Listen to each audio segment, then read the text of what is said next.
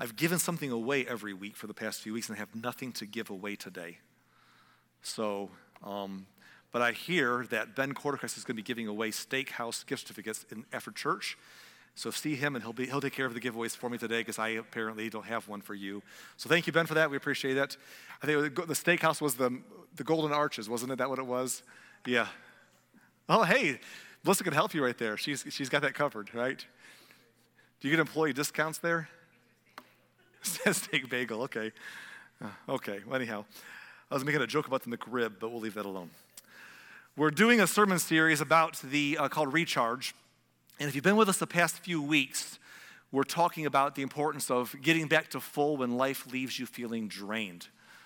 And really what we want to do in this series is ultimately help us be there for the people and the things that we care about the most, right? Being there for the people and things we care about the most. Now, we can't do that if we're drained. If our purpose was to be there, if my phone's purpose is to serve me, but it's drained, it can't serve me. And if we're here for a purpose and we're drained, we can't help anybody else. We can't fulfill our purpose. So we have to recharge. We've been giving you all sorts of practical life hacks. We've talked about how to recharge physically to be optimal and run optimally. We've talked about mentally recharging when you're distracted there and by things in life. We've talked about spiritually recharging and plugging back into that power source. We've talked about relationally recharging and the importance of interconnectedness with each other. We've talked about recharging for the past few weeks. And we try to give you practical suggestions on how to do that. However, sometimes there's another factor to consider when we think about recharging. We can do all the things we've talked about, but the question we need to ask ourselves is, are you draining too quickly? What is the cause? What is causing you to drain so much and so fast? So sometimes you have that with your phone or your device, right? Where you're like, man, my phone is just really draining fast. It's just like, you can plug it in, or your computer, you plug it in and it's barely even charging because it's just running so hot. And then when you do unplug it, it just drains quickly. And what's causing it to drain so fast? There's a lot of reasons why that can be happening. For example, and this is not the point of the sermon, but for example, if I'm using my devices a lot, of course they're going to drain faster, right? Like there are days when I'm so busy that I don't even hardly touch my phone. And I'm like, wow, this battery is still so full in the evening because I've hardly done anything with it, right? There are other days when I'm just doing emails and I'm busy on that thing and I'm like, wow, it's draining fast. So if you're using your devices more, obviously they're going to drain faster, right? And so that goes for you. Some of you, you're just in a very busy season of life right now. Life is happening, and you're like, I can't, I'm draining as fast as I can recharge. Recharging, I got to make time for that, and I'm still draining because there's so much going on. And that's fine. That's life sometimes. We're in a season like that in our family right now. We have a lot going on. I've started, besides all the pastoring I've done, all the years of coaching has turned into a coaching business opportunity that's kind of becoming more center in consuming in hours of my life, a lot of hours of my life, which it's a good thing. It's good for me, it's good for the church, but it's just a lot extra right now at a season of integration. We got 2 weddings in the family. One of them is less than 3 weeks away right now, I think, or 4 weeks away. It's 3 weeks away. It's soon. So Michelle's feeling the bigger load of that than I am, but we're both feeling the load of that. And there's a lot going on. So I know that sometimes you just have a lot happening in your life and you're just feeling like, the phone's running all the time, the computer's running all the time, and I can barely keep recharged because I'm just draining by working so much. I will say that if your life feels extra chaotic and really busy right now, understand that won't always be the case, whether it's just a season that will pass or whether it's years that will one day pass. I realize the day will come in my life when I'll feel like I'm a phone that's obsolete, that no one's going to drain my battery because I'll be put in the drawer because I'm outdated or something. I realize that the time might come when that might be a different burden I have to struggle through. So I'm not going to complain about the fact that life is chaotic right now because I might miss it one day. But sometimes it's busy and it can be draining while I'm trying to keep recharging. And that may be the case for you. But that's not what I want to mainly focus on today. Perhaps, because if you are overloaded and constantly running, you will be drained. But perhaps something else is at play in all of this in your life. So I want to go back to that phone or that computer. Sometimes what's going on in your devices is that what's draining them so quickly is there are background apps that are running in the background processes that are running in the background, and you're not even seeing them. They're just running in the background, and they're kind of running your computer down. You're not using them intentionally. They're just there, and they're running, and they're draining. Maybe it's a push notification thing that's always searching and just draining you when you're not even using it. Or perhaps it's just whatever. So I'm kind of a Apple guy. I really like Apple products. So I used to have a Windows computer before I got right with God and got a Mac. But back in the day when I had Windows computers, they were always kind of running. Don't get mad at me, Windows people. I'm just teasing. But it was always something running. I would hit Control-Alt-Delete to see what was going on. Like all these processes are running. I got to close some of these things out because they're just draining my computer. And then I got a Mac, and I found even with a Mac, not as bad. Sometimes there's things going on that you don't mean for them to be going on, and you can make sure that you're running the right processes. Your phone, have you ever opened your phone and you keep opening apps and you never close them out? I noticed that with my, again, I know iPhones because Apple, because, God and America, and I don't know. But anyhow, so on my iPhone, I noticed that when I open apps, if you don't close them out, you can open your app and kind of pull it up, and you'll see all the apps that are currently open. Like 38 apps are open. I haven't even used some of these apps in like 2 years. I forgot I had that game on here to still open up on my phone. You get in an iPhone, you swipe up to close it out, to close out the application. And if everything's open, it's just all kind of running there at one time, right? But sometimes in your computer especially, you'll have things going on in the background that you don't even know are happening. Or maybe you know, but you don't see them. And if a lot of background apps are running, it could be draining your battery. And you can say, man, I'm going to recharge. I'm going to plug in. But if you got some background apps running that maybe shouldn't be there, you're fighting against the drain. So what I want to say today is we got to find those things in our lives. Some of us have things in our lives that are just constantly running in the background. They're constantly running. And we sometimes are aware of them, sometimes we're not aware of them, but they're always running. And if we got to figure out how to close those things out, there's a process with every device. And there's a process with you to close out those things running in the background so they don't keep draining you unnecessarily. And I'm talking about the unhealthy things that just kind of get in your head and running constantly and affect your emotions and affect your life. So I'm going to talk a little bit about that today because I want to identify some things, some processes that can cause quick fatigue for you and ultimately cause burnout if you don't address them. And you're trying to be productive in life, you're trying to do the right things, but besides what you're doing, this other stuff is just always there. It's always there. It's always running you down. So closing down an app, there's a process to it. Like for iPhone, it's swiping up. For a computer, it's something else. You can close down. There's a process for closing down what's running in the background. But here's what I've learned. Sometimes you have to do it repeatedly. Sometimes I get on my phone and I'll shut down all the extra apps that are running, and then I'll get on there a few days later and realize that without even almost out of habit or I don't remember doing it, but I open more of them back up and they're still running. Or on your computer, sometimes you close down some apps, some things that shouldn't be running in the background, and you close them down and you close your computer and it goes into hibernate. And when you open it back up, it starts running again. You're like, I got to go back in there and do this again because when I hibernated, it's running again. And some of you, that's what's happening in your life. You try to close down these things that are running in your background, but then you go to bed and hibernate, and when you wake up the next day, it's back again. It just restarts. So you might have to kind of close it down over and over again. You might have to readdress this thing over and over until you figure out what it is and constantly take care of the problem until it's no longer a mystery of what it's doing to you. So I want to discuss for today several background drainers that could be running in your life. This is not a thorough list. This is not. Because I can't tell you, I don't have time to run a thorough list. But this is a list. And maybe one of these things is going to hit home with you, but even if it doesn't, I want you just to be thinking in terms of what could be running in the background that's unhealthily draining me, and I could barely even keep charged when I do recharge because I need to deal with this process and close it out. So we're going to give you several that are common because as a pastor, you deal with certain ones a lot with people. And if one of these applies to you or more, identify one today. Just pick one and start there and focus on it. And maybe if I don't name one, but God tells you one that you're aware of in your life, focus on that one. Let me start today with a familiar one for us all, and that is something we've talked about the last few weeks. Anxiety, fear, and worry. Now, we discussed this in week 2 of this series a little bit, and so I'm kind of throwing back, but it's kind of a good way to start today. Anxiety, fear, and worry. These are different words, but they're kind of similar. I use all three because some of us, we don't like certain of those words. Like, well, I don't have fear, I'm just worried. I don't worry, I just have anxiety. We want to, we have the word soup thing going on.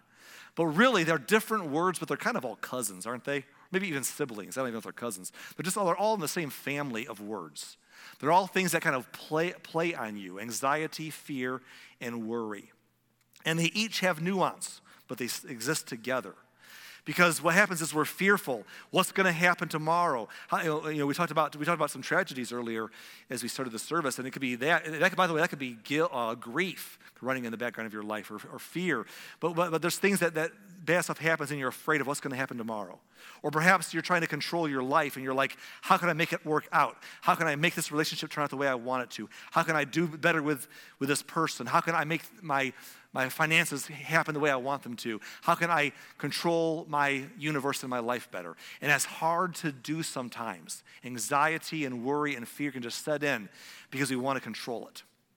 And we already talked about this, so I won't spend much more time, but the word we gave you a few weeks ago, without setting it up this way, we talked about faith. Faith is ultimately the answer. Remember when Jesus was saying that you're worried about what you're going to eat or drink or wear or clothing and life and tomorrow, and he said, I got this. Have some faith. I'm going to take care of you. It's a faith issue. There's lots of times in the stories of Jesus where he told his disciples that he said, why are you so fearful? Where is your faith? Oftentimes, fear is the thing that's running, and faith is the counter, because anxiety or worry in Matthew 6, where I got to control this thing, and I don't know how it's going to turn out, and what can I do, and I got to keep my hands on it. I want to give you a Bible verse today. I want to give you Bible verses throughout the morning here as we talk about different background drainers. When it comes to anxiety, worry, and fear, I want to talk about a verse in Proverbs. Chapter 37, verse 5. Psalms 37, verse 5. And the verse, I love this verse, commit everything you do to the Lord. Commit everything you do to the Lord. Trust him, and he will help you. Now, I like that word commit. It makes you think about being committed. Not like committed, but being committed like to a special home. You ever felt like when someone gets committed that way, you know what that looks like, right? You can no longer be trusted to make your own decisions and do your own thing. We're going to put you in a straitjacket or in a padded room and keep you because you can't control yourself, so we'll do that for you, right? You think about committing something to the Lord. That's what we often do. We're always trying to control everything, and then we get anxiety or fear about, what if I drop the ball? What if I can't control it all? What if something falters? And we get flustered, and it's overwhelming, and it's running in the background. And so I said earlier, sometimes we're just on overload. I felt that pressure this week a few times. I tried to do everything for everyone. I had a situation this week where someone reached out outside of our church but wanted something from us. And I had so many brands in the fire, so many things I'm doing that I just couldn't get back to them. And when I finally did, they had no grace for me. And I was reminded that I couldn't juggle all the balls that I have to juggle. And it was just so much pressure going on and all the things I'm trying to handle. I actually came into this room here as I was in the church at the time, and I kind of fell apart a little bit. And just had to God, I can't do it all. I just can't. Because, just so much running. And sometimes in those moments, what we have to do is decide, if God gives me strength today, I can do what I have strength to do. If God gives me the ability to think and operate, I'll do it. But I can't do it all. So I will do what he gives me the power to do, and I'm going to commit the outcomes to him. I can control my effort, but I can't control outcomes. So I'm going to commit that to him. Everything I do, I'm going to commit to him. And I'm going to trust him. That word faith, I mentioned faith earlier. For some of you, trust lands better than faith, because faith seems vague perhaps, but trust is I'm going to trust you. The ultimate definition of faith, there's lots of definitions, but one definition of faith is found in Hebrews 11:6, where it kind of indicates that I should say, God, I know you're there, and I believe that you care. And just understand that God is there and he cares is a part of faith. It's trusting him, saying, God, you know all that I have to carry. You know all the things I got to manage. You know every relationship, every job, every responsibility, every goal, every future moment. You're there. God, right now, I'm doing my best, but I can't own this. It's going to drive me crazy. I'm going to live in fear, anxiety, and worry. I commit it to you. I'm going to trust you that you got my back, that you got this, that you can help me do it or you can do it without me, but you're going to take care of me. I trust you. Trust and faith are such the proper process when you're finding yourself being drained by worry and fear and anxiety. Just stop and say, God, I'm going to commit it to you. I'm going to trust you and let him help you because he will. Another background drainer that many of us can run around with is this idea, this background drain of guilt. Guilt is a funny thing. Now, when I say guilt, we think of a couple different things. We think of guilt and we think of, there's true guilt and there's false guilt. We're going to talk about false guilt a little bit, but true guilt is what I'm talking about right now. False guilt can mean a few things. One thing false guilt can mean right now is things like someone I couldn't control something, so it's my fault. Or my child didn't do everything I wanted them to do in life, so I must be a failure. False guilt. We always like to own things sometimes. We blame someone, including ourselves. There's a lot of false guilt. True guilt begins when I've done something I shouldn't have done. And I know it. Maybe it was private between me and God. Maybe it was public. Maybe it was against somebody else and they don't even know I did it. Or maybe they do, but I've never made it right or confronted them because I don't want the uncomfortableness of admitting it or making things right because they might not take it well. Guilt is when I've done something and I'm being secretive about it, or I'm being, I'm not dealing with it. And guilt can just live it can just run nonstop. I've watched people in my lifetime in the ministry, I've watched people spend years and all of a sudden one day they break down and they open up and they confess some things. They confess some things that they were keeping inside to somebody they owed a confession to, and they did not do it because they were afraid. But years of torment later, it comes spilling out. Usually, whatever that after effects are later, good or bad, are better than the torment that drove them to finally get it out of their system because they were living with guilt in the background. So I want to give you the secret to deal. If you got guilt running, constantly draining you because of things that you've done that you've never addressed or made right, the secret word to closing out, the process to closing out guilt is confession. It's confession. Confession is saying, I admit what I've done. If I've done something wrong, of course, I confess to God. Because everything ultimately is against God, because whenever I do something wrong, it's either wrong before him and I didn't care, or it's wrong against myself, who he created, or it's wrong against other people that he created, other image bearers. And so it's always a confession to God. God, I'm sorry.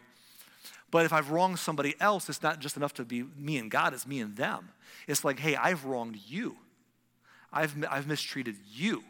I need to confess to you. And sometimes we don't want to do that because we're afraid, well, how will they take it?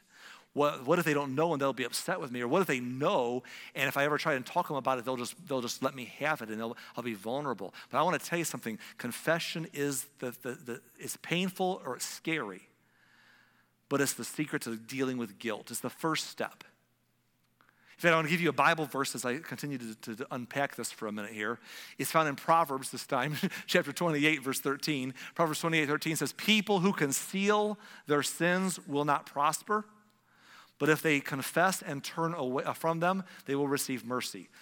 Confess and turn. I want to notice that word and there because confession includes a turning. The assumption is that you're turning from it. So for example, if I'm punching somebody, pop, I'm sorry, I punched you. Pop, oh, I'm sorry, I just did it again. Pop, oh, whoops, I want to confess that to you. Obviously, that's not going to mean anything, right? The idea is that you've done something wrong and you're stopping it, but you haven't confessed it yet. Confession is part of the process that we tend to skip. I'll just stop doing it, but have we confessed it yet? When we conceal our sins, there's no prospering, but when we confess them, healing can happen. And it's very hard when it's God, we sometimes struggle with it when it's God because we're wondering, will God forgive me? And God's very forgiving. I'll say more about that momentarily. But when it comes to other people, we're terrified. Because either they don't know and I don't want to tell them, or they know, but just because they know what you did doesn't mean that they know that you know it was wrong. They might think that you don't know it was wrong because you haven't seemed to be bothered by it. You've never owned up to it. Or they might not think that you care. They don't know that you care. And so when you go to someone and say, hey, listen, I need to clear the air. I need to make things right with you. We both, whether you know it or we both know it, I did something and I need to put it out there. You say, well, that's vulnerable. I know it's vulnerable. What if there's consequences? Well, there may be.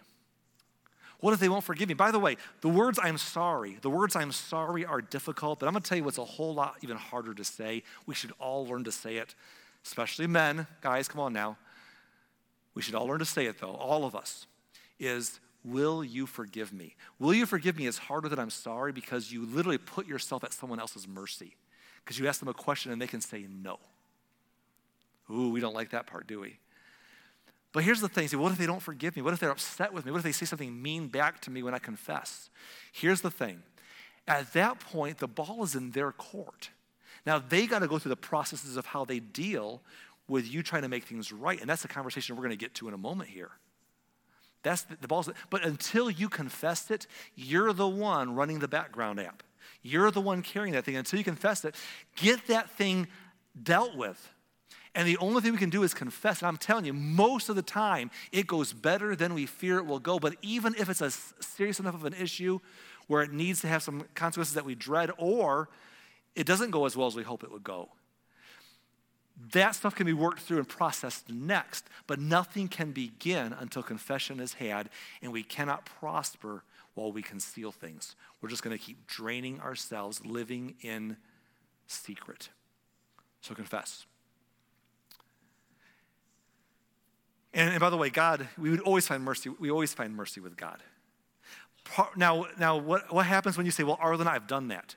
I've confessed what I've done wrong to God. I've confessed it to other people. I've tried to make it right with other people. But maybe they haven't forgiven me, and so I still feel bad about it. Or maybe they did, but I still feel bad about it. Part of the problem when we've done something wrong, we have guilt, is we don't forgive ourselves. And I don't think that forgiving ourselves begins until we make things right, but then we have to work on forgiving ourselves. Because sometimes it's not a true guilt. True guilt is dealt with by confessing rather than concealing. And then facing the music, whatever that is, accepting that with humility. I'm not confessing to somebody and saying, you have to forgive me. That's not anything. That's saying, I was wrong. It's up to you what you do with that. I'm wrong. I'm upset. I understand. Humbly confessing is the step. But then I got to deal with me. And sometimes we move from true guilt to false guilt. False guilt is carrying around things that either they really don't belong to us or things that have already been dealt with. There's a spot where guilt turns into a guilt trip. And so when you've confessed to God, he's forgiven you. And so you say, well, Arlen, I just don't think God's forgiven me. How can he forgive what I did?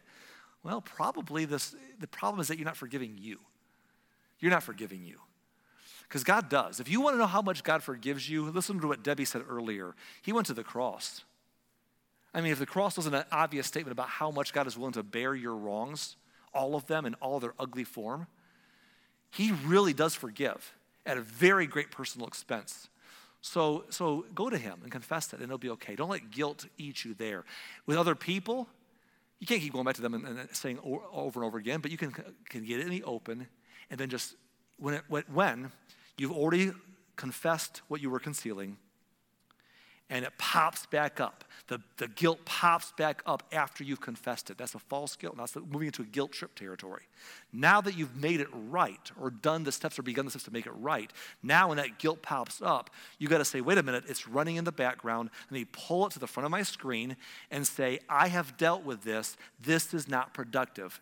Guilt can be such a useless emotion. It's not productive. You can't move forward with it.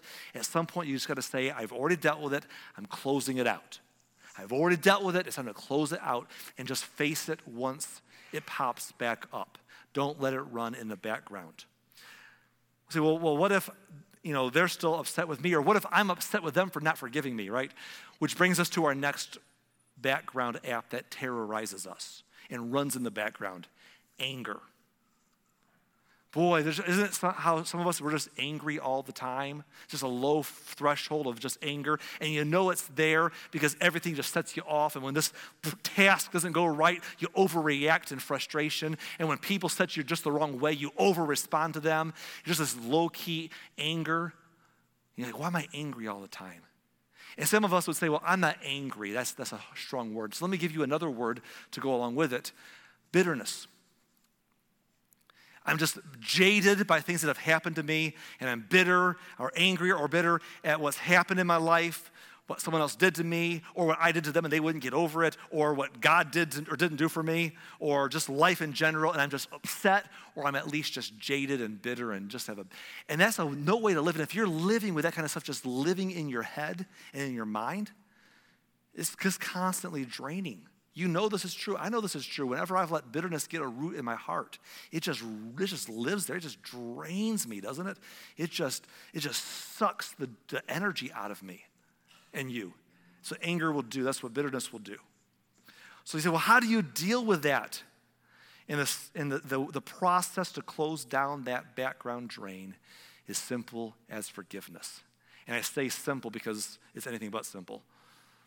Forgiveness. You say, oh, I hate that word because I've tried it before and it didn't work. And I want to propose to you that if you try to forgive someone and you say it didn't work, it probably means one of two things. On one front, it possibly means it's kind of like the guilt. You already confessed your guilt, but then it comes back and haunts you. You got to just kind of say, hey, I dealt with that already, put it behind you. Forgiveness is the same way. You forgive somebody, and then a year later, they pop back in your mind, and you're frustrated again, and you have to re-deal with it. It could just be a resurfacing of a bad app. Just pull it back up and say, I already dealt with this. I've forgiven it, and take a moment and pray it through and do it again. But so that's sometimes what's happening there is the apps keep reopening. And you just got to say either deal with them or say I've already dealt with them and closed them out. But the other side of it is sometimes the problem with this is that we don't really truly forgive. This is I'm just going to needle us a little bit here because we don't truly forgive. Because forgiveness, we want to twist what it means. We want a version of forgiveness that basically doesn't let them off the hook at all. I can still make them pay, but I don't feel bad about it. I mean, look, you'll find memes on social media. You'll find friends who will say you're right to be bitter and you're right to not forgive. You'll find everyone and their brother to tell you you shouldn't have to do this or that. Or try to work a new definition of forgiveness that basically only makes you feel better and doesn't really forgive. We all want that, and our culture is ripe with ways to try to do that. It just doesn't work. That's why it's always haunting the back of your mind. Because true forgiveness is hard. I want to show you some Bible verses before I finish talking about this point. It's found in Ephesians chapter 4 and verse 31. Paul said, get rid of all bitterness, rage, anger, harsh words, and slander, as well as all types of evil behavior. We've studied that verse before, each word. We're not going to do that today. Notice the first three words, get rid of. Get rid of all bitterness. Get rid of the anger.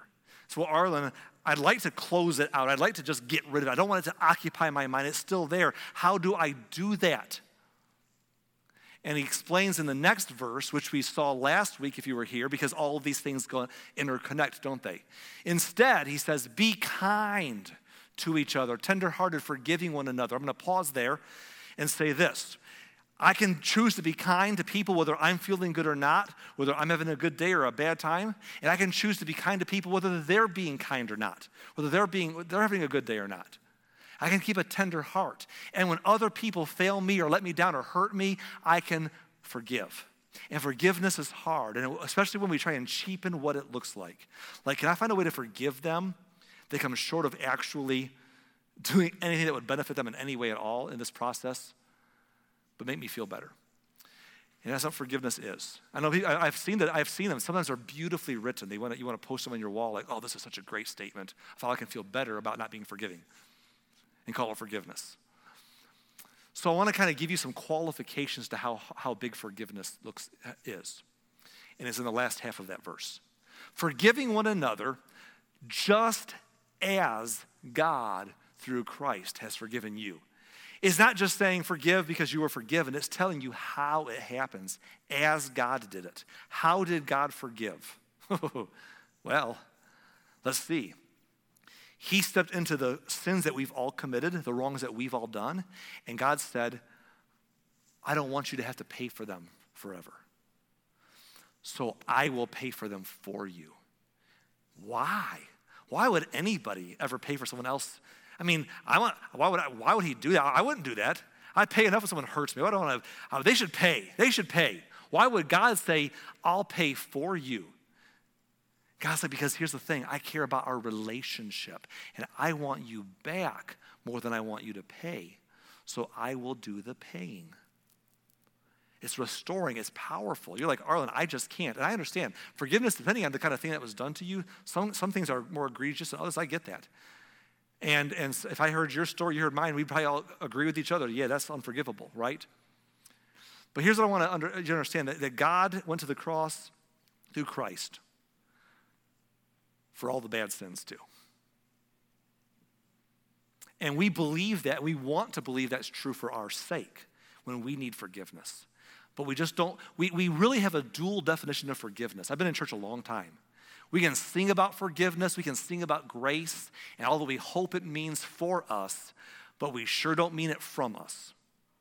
It's very easy to separate those categories. Forgiveness means this for me, it does not mean that for you, from me. For grace means this for me, it certainly does not mean, you know what I'm saying? We have a dichotomy there, but it's so important that we understand that what God did for us was hard. And maybe you think I could never forgive the way that God forgave me, but I want to challenge and push us towards at least getting closer to a version of forgiveness that doesn't look like some way to find a cute way of saying that I'm going to wish the worst on you forever and not feel bad about it. Call it forgiveness by playing word soup. But move a little closer to the kind of forgiveness that God demonstrated for us that is pretty next level. And maybe the starting point is to realize, when can you pray for someone instead of against them? Pray for them to have a good day. Pray that even in the middle of whatever mess they've made for themselves and what they've done or any consequences that they're facing, that they can experience grace and mercy, that they can have good in their life still. They can be happy when you hear something good for them instead of being mad that they have anything good because they deserve to burn forever. You know, our heart gets revealed real fast when we can't find any space for anybody else who's hurt us, but we want to find peace within. Forgiveness is difficult. But if you don't do it, anger and bitterness will run in the background all the time. And listen, this is my whole sermon. This is my whole sermon series. I want you to be recharged, but you'll always be drained when you can't get past what people have done to you. And that is a bad way to live. And it's for your sake, find what forgiveness that we don't want to give really looks like and offer it. And relieve yourself. And when it comes back up, when a year later you're like, man, I thought I was over that, and then it happened, something triggered me, and I'm remembering, I'm mad again, stop and say, oop, I got anger in the background, I got bitterness. Pull back and say, God, I thought I had dealt with this, but it's back. So I'm gonna address it again. I gave this to you, I've forgiven, I've done the best I can do. Help me today, and put, like guilt, put it away. Shut it down and move forward. And one way to do that is to stop and say, God, I don't know how to forgive people for the things that they've done to hurt or bother me, but I don't know how you forgive any of us, including me, and yet I'm glad you do. Thank you that you are better at this than I am, and that all of us, and I am a beneficiary of that from you, and I just want to say you're incredible because that's hard. Help me to do better at it, and just find your peace with what God has done for you, just as God, through Christ, has forgiven you. Got to move on. We got to wrap up this thing in just a minute here because I have to close with some songs and prayer. So let me just give you one or two short ones. Those were the heavy ones. Another background drainer that runs in our life is greed. So, that's no problem for me. I'm not greedy. Let me define it before you excuse yourself and I excuse myself. Greed is ultimately living a life that says, what's in it for me? What's in it for me? What's in it for me? You know, how do I get ahead? Whether it's money, how can I monetize this thing? How can I monetize it? How can I get ahead?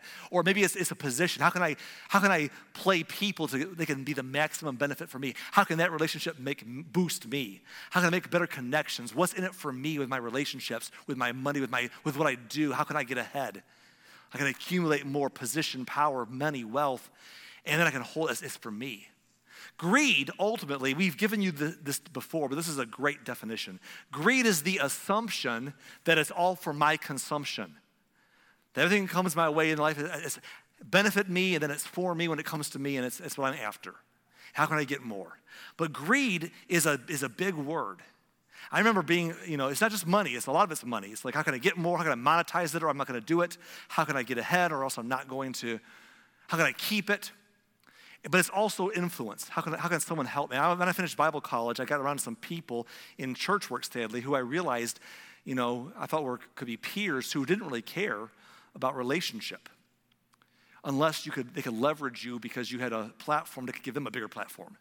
And if you couldn't do something for them to boost them, they didn't care, because it was all about kind of getting ahead. And once I got ahead, I got to protect it. With my money, with my opportunities, it's me. It's greed. How do you fight greed when it pops up in your life? In the simple word, before I give it to you, I'll say this about it. If you don't know if greed applies to you, ask yourself how you react to this word. If the word makes you bristle and groan, so we're on the right track. Generosity. Oh, yep, there it is. Generosity. That when I'm generous, generosity fights against the propensity in my life to be greedy. When I sit there and say, how can I monetize this? How can I get ahead? How can I hold on to it all? When you see that just constantly being your mindset, it just is a draining way to live. Just say, I got to do something intentional to pull this app up and close it down. I know what to do. Intentionally be generous to the point that I feel it. I'm going to give something away to someone. I'm going to help someone else. Because I need to remember, it's not all for my consumption. God gave things to me for a reason, and it's to go through me. It's not all for me. Sometimes it's to go through me to somebody else. If you find yourself greedy for who can benefit me, who can get me ahead, or somebody better connections, how can they benefit me? That's the hard way to live. Step back and pull up and say, you know what I'm going to do? I'm going to spend time with somebody and serve somebody who could do nothing for me, who could do nothing to boost my star at all. I'm going to serve because I need to learn to be generous with my time and money in ways that it's not all about me. Close that thing down, or it's going to drain you. One more, and we'll be done for the day. And that is, last of all, jealousy. Oh, there's a verse. Don't go ahead. I'm sorry. I forgot to give you my Bible verse. Eric's like, Arlen, you're blowing it. There's a verse for that. Let me give you the verse real quick. Luke 12:15 says, then he said, beware, guard against every kind of greed, whatever it is. Beware, guard against every kind of greed. Life is not measured by how much you own or what you do or the titles you possess or the number of people who follow you on social media. None of that matters. Life is measured by something much bigger. Don't let greed take hold of you. Last one is this, jealousy. What is jealousy? Jealousy is that part of us, envy's another word, that is like upset when other people get opportunities that we don't get. Oh, you got the promotion. I wanted the promotion. It could be our neighbors, it could be our family members, it could be our friends, it could be relatives, it could be coworkers. Your neighbor, they have a nice car. I wanted a newer car. They have a nice relationship. I don't even have a significant other, or I don't have a good one. I have a bad relationship. Or their kids are doing well. I wish my kids were doing well. Or they got a raise. I wish I had a raise. And jealousy creeps in and we get upset. And when you live a life of being jealous that people that you know are doing better or have been handed more or got better lucky breaks or got further ahead, you liked them until they got that opportunity. You loved that neighbor of yours until they won the lottery. Then you're like, I hate them. Who do they think they are? Jerks. Or whatever, they probably didn't win the lottery. Most people lose all the money trying to do that. But you know what I'm saying? I'm saying, whenever you look at someone else and you're jealous of their getting ahead, and it bothers you and it creates a rift in your heart, that's a draining way to live. And the simple answer is not necessarily comfortable, but it helps you close that background drain down. It's called celebration. It's celebrating what's going on in their life. Now, I'm going to talk about what celebration means, but I want to give you a Bible verse first. So here's the verse. It's Romans 12, verse 15. It says, be happy with those who are happy and weep with those who weep. I've been around a long time. I've learned it's easier to weep with those who weep than it is to be happy with those who are happy. When people are weeping, you're like, oh, I can hurt too. Partly because I don't want it to happen to me. I'm so sad. But be happy with those who are happy. It's like, oh, how good for you. Oh, you did. It was great. I'm so glad to hear that, Oh, I'm happy. But here's what happens when we're jealous. We get competitive. And then they're gloating because they know their stuff is nicer than my stuff, or they got my position, or they got whatever it may be, or they're doing better, or my sibling thinks they're ahead further in life than me. They're gloating. We've made it competitive by being jealous. So how do you stop that celebration? You know what you do? You walk right, here's what you do. You go to that person at work that got the promotion that you wanted and you wonder if they're gloating, but you're definitely sulking for sure. You go up to them and you're like, man, congratulations, that's awesome. I'm so happy for you. Tell me, are you excited? Let's hear about it. If they weren't competing with you, they're gonna be okay. Because before that, you're just walking around avoiding them in the hallway or scowling at them, and they're like, okay. So you just celebrate with them. They're like, oh, there's no competition. And if they thought there was, then you just defuse the situation completely. But more importantly, in your own heart, you just learn to say, I'm happy for you. I'm not being fake. I'm like, man, I'm happy. Tell me about it. I'm so excited for you. Congratulations. Here's a note. Here's a whatever. I'm excited for you. You got a great relationship? Man, I wish I did, but man, I'm so happy for you. I want the best for you. I want the best for all of us. I'm glad that you got that. You did what? Man, that's great. Your child did what? Wow. That's phenomenal. Just be happy. When you learn to celebrate with those who are celebrating, as well as we weep with those who weep, you'll find that it will not only help take that energy, that stupid competition that we let surface in our relationships, it will diffuse that torture of jealousy that should just learn to say, I'm happy for you. I want us all to win. It's not me versus you. It's not a zero-sum game. I want us all to win, and if you're winning right now, I'm glad. So I've given you several things today. I said if you're struggling with anxiety, fear, or worry, you pull that in the background, you shut it down with faith and trust. If you're dealing with guilt, you address guilt through confession. If you're struggling with anger or bitterness, you address it through forgiveness. If you're struggling with greed, you deal with that process through generosity. And if you're struggling with jealousy, you address it and take care of it through celebration. Here's the thing. There are other topics.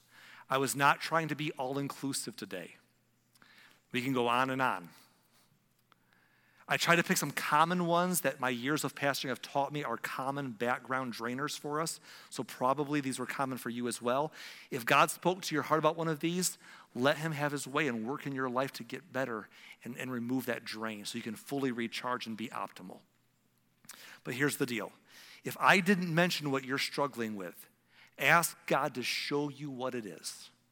Bring it to the front of your mind and say, Lord, help me to close out the process that is draining me. But don't misdiagnose. Listen, don't close out important functions of your being because you're overwhelmed and drained. Some people say, I'm overwhelmed, I got to close things down, and they close out important things they do, important parts of their life, important things they're involved in. Don't close out the wrong things because you're overwhelmed or drained. Find the unhealthy things that are running in the background and address the right stuff. Find what's taking a toll on you in an unhealthy way, pull it front and deal with it. Pray about it. And by the way, get outside help if necessary. If your computer, sometimes you can't figure out what's draining it, you might have to go, what do they call that place? The Geek Squad? Is that the name of the Geek Squad, right? Or somebody, I need some help. I can't figure out what to do here. If you need outside help, we all need outside help at times. If you got something running in the background and you can't flesh it out yourself and it's just draining you, don't get rid of the good things in your life. Don't cut the right things out of your processes. But go get some help with that. Sit down with a coach, a counselor, somebody and say, let's figure this thing out and follow back up. Because you can, and we all need that at times, but deal with the right problem. So as we wrap this up, recharge. Getting back to full when life leaves you feeling drained. You got to recharge. You got to plug back in. But also, it's not just about plugging in. It's also understanding that it does not matter how big your battery is, how full your battery is, or how recently you charged your battery. It won't last long if you don't address what it is that's draining you in the background. So today I want to ask you to figure those things out and say, God, help me close those apps out so that I can recharge and run as you made me to do. Next week, we're done basically. We're going to share one of my favorite Bible stories, which might surprise you. Be like, really, that one? But it's awesome. And it kind of overshadows the entire series so far, and it's going to make sense when we get to it. I can't wait.